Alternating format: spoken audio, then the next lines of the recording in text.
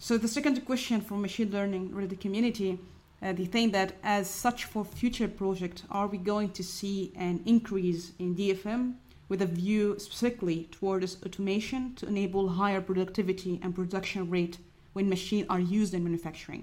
What is the game you are into? Yeah, so it directly relates to what I said before. Design for manufacturing or design for automation is really also what we consider as the key for heavy application of robotic systems in production. You can see this in new programs, not only in a single AL, let's say in a single AL potential follower, but you see it also in running projects like the Eurodrone that we have in defense and space, where in the design phase already we are considering these DFA or DFM aspects, so design for automation, from the conceptual phase, so even from the very first phase before we are ever going towards a prototype. Another field where it's also a matter of having it designed for it is the automated inspection. That's actually not such a new field. It's quite a classical field for robotics. We have a lot of systems that for the inspection, for example, of our structural parts, if you think of a big panel, if it can be, for example, a composite panel, where you already have ultrasonic array systems, which a robot will lead alongside the big part and then makes this automated inspection. But if you want to go for more, let's say, complex geometries, for example, if you imagine you have some kind of frame with a Z shape or Z shape, where you cannot just simply, where it's not easily to access, there it's really a question of how you have designed these shapes. If you design them in a way that you have open accessibility, then you can also automated inspection, at least with, let's say, today's state-of-the-art technology for robotic end effectors. And this is exactly already something where you need to have a design for automation aspect. So the person that makes the design for a specific new part with specific requirements on the strength and thickness already has to think about to make the shape in such a way that you can use an automated system so that we can later, in the process where we have to then check the quality of the part, really have use of an automated system and maybe plus even an AI in the background.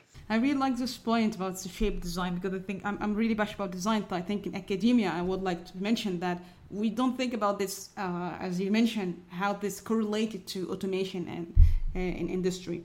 But if you can tell us the example of just a complex shape, for example, if you do design for student listening and interested to work in aerospace sector, if you design a complex shape, how you think about the consequences about the shape design? What is the trick you do? Is it something like intuition, or there's certain tool that can help you to figure out that the shape could be visible to be implemented in for automation? Yeah, we have definitely for designing, especially in the early phase when we are still talking about non-specific design, we have several tools which can help us to understand in an early phase what would be the impact of using a specific geometry.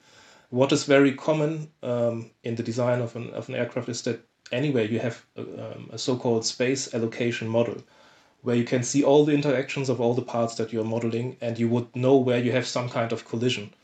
And practically, you do the same when you talk about automation and robots. You use the same kind of programs like RoboCut, where you can see already the impact of if your end effector would actually be able to reach all the places in your design that you have done. So these kind of virtual iteration loops is more or less already a standard of what we use in most of our product design. And I expect we will apply it even much more in the design of the next aircraft. We had also had research work, actually some PhDs, on the topic of how you can have a system that automatically analyzes a proposed structure and then, based on the geometrical analysis, tells you which kind of, for example, inspection methods you can actually use because they would be able to cope with this geometry. So this is a bit like the backwards processing, where you first do then your design, but then you have an assessment which tells you, okay, in this place you can use this automation system because it can reach it. In this place you have to use another one. And by this you can also get an early on assumption how efficient in production terms or in inspection terms your design would be.